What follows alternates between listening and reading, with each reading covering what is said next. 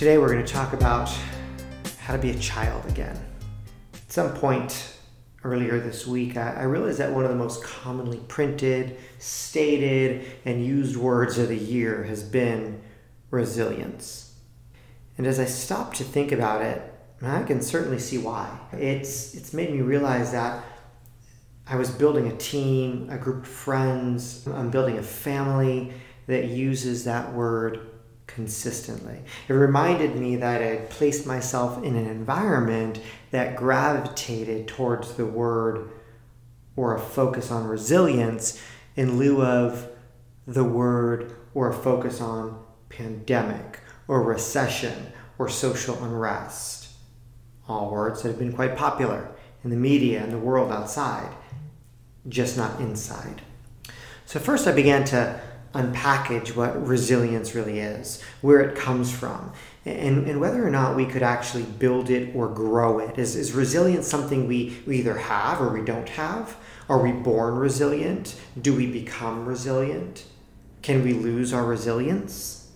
The definition of resilience is the capacity to recover quickly from difficulties or toughness. Immediately, I know that all of us either are resilient or can be resilient, because it's based on our capacity to do something. Each of us are capable. Each of us have that capacity.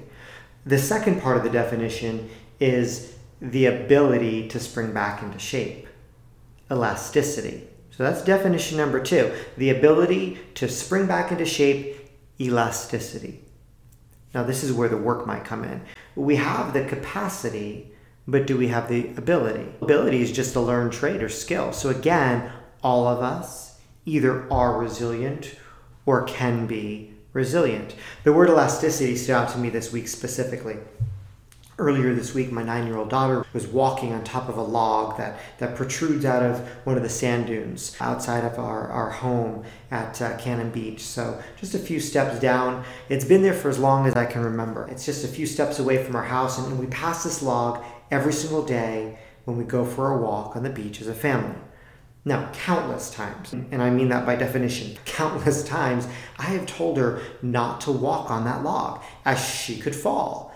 And of course, countless times, she's hopped right up on that log, walked down like a balance beam, and then nonchalantly jumps off the edge and into the sand just a few feet below. Now, yep, I know, there's a lesson there for me as a parent. But this week, my fear was realized. As we walked out to the beach this week, I looked back just in time to see her slipping off that wet log, her little body slamming against that log, bouncing off of it like a doll, and finally falling a few feet to the ground below, and yes, head first into the sand. Now, immediately I ran over, honestly thinking she was ridiculously hurt. I was holding back the urge to say, didn't I tell you not to, because I was convinced she had broken bones or potentially worse from the look of her fall. But before I could even reach her, she hops up from the sand, exclaims in this proud, almost singing voice, I'm okay, and was brushing herself off. Those 2 words, I'm okay, have become part of her almost daily language. As I reached her side and confirmed she was indeed okay, that she was unscathed, she didn't even have a scratch, I couldn't help but tell my wife, I can't believe how resilient this kid is. And there it was. There's that word again, resilient. In that moment, the word elasticity couldn't be more perfect. It's the perfect description of children. At a young age, as our bodies and bones are still growing and forming and fusing and bending, we are far less prone to serious injury and broken bones, right? You or I, we slip off that log, we're in trouble. But Lily, she hops right back up out of the sand. So it caused me to begin really connecting resilience with elasticity. Interestingly, our bones don't fully ossify until we're about 18 to 23 years old, depending on the human. We were created and formed with the need to be flexible or resilient. Yet at some point, as we physically grew, many of us became emotionally or perhaps psychologically rigid. We are emotionally fused. Now, psychological resilience is the ability to mentally or emotionally cope with a crisis or to return to pre-crisis status quickly. That is the clinical definition of psychological resilience. And as we think about that, how much calmer would the world be right now with a bit more psychological resilience? It may be the single most important quality to cultivate at this very moment. So what can we do? What can we do to be a child again and display resilience? I propose to you the 3 Ps. The first one is program. Guys, program and control your thoughts. In cognitive behavioral therapy, the first step to change something about ourselves is to change the nature of our self-talk, our programming. This self-talk will begin to reinforce our real beliefs, and our beliefs will reinforce our actions. Our actions will reinforce our habits. So we need to adjust our self-talk to eliminate conversations around how difficult, how overwhelming, or how challenging a situation may be. We need to program a life of ease. Now, we can easily begin to believe that we just can't handle it, as opposed to ensuring our self-talk includes our affirming, I got this, I know what to do, I'm okay. A good friend of mine from Texas constantly says, it's fine. It's fine. Those 2 simple words, repeated and affirmed, will go a long way in building resilience. Remember, I'm okay. The second P, prepare. So we have program. Number 2, prepare for challenges, prepare for crises, prepare for bumps and detours. As a person who bumps up against OCD and perfectionism, man, it is a daily challenge to prepare constantly for the unexpected. If I don't prepare for the challenge and even expect it to arise, then I certainly won't be ready to demonstrate resilience when that challenge shows up. We have a litany of guests and interviews on this podcast of people that have dealt with challenges and continue to focus on living experiential lives. Why? Because they're prepared to. They're prepared to live experiential. How well we prepare for the unexpected is the key. Coaches and sports psychologists will have their athletes go through a process called visualization, whereby they literally visualize everything happening exactly how they intend for it to happen when they're actually competing. Every stroke in the pool, every swing of the bat, every throw of that football. But they also visualize everything that could possibly go wrong. Carl Weick is a professor of organizational behavior at the University of Michigan, the University of Michigan's Business School. He wrote this. He said, there is good evidence that when people are put under pressure, they regress to their most habituated ways of responding. So, prepare for pressure.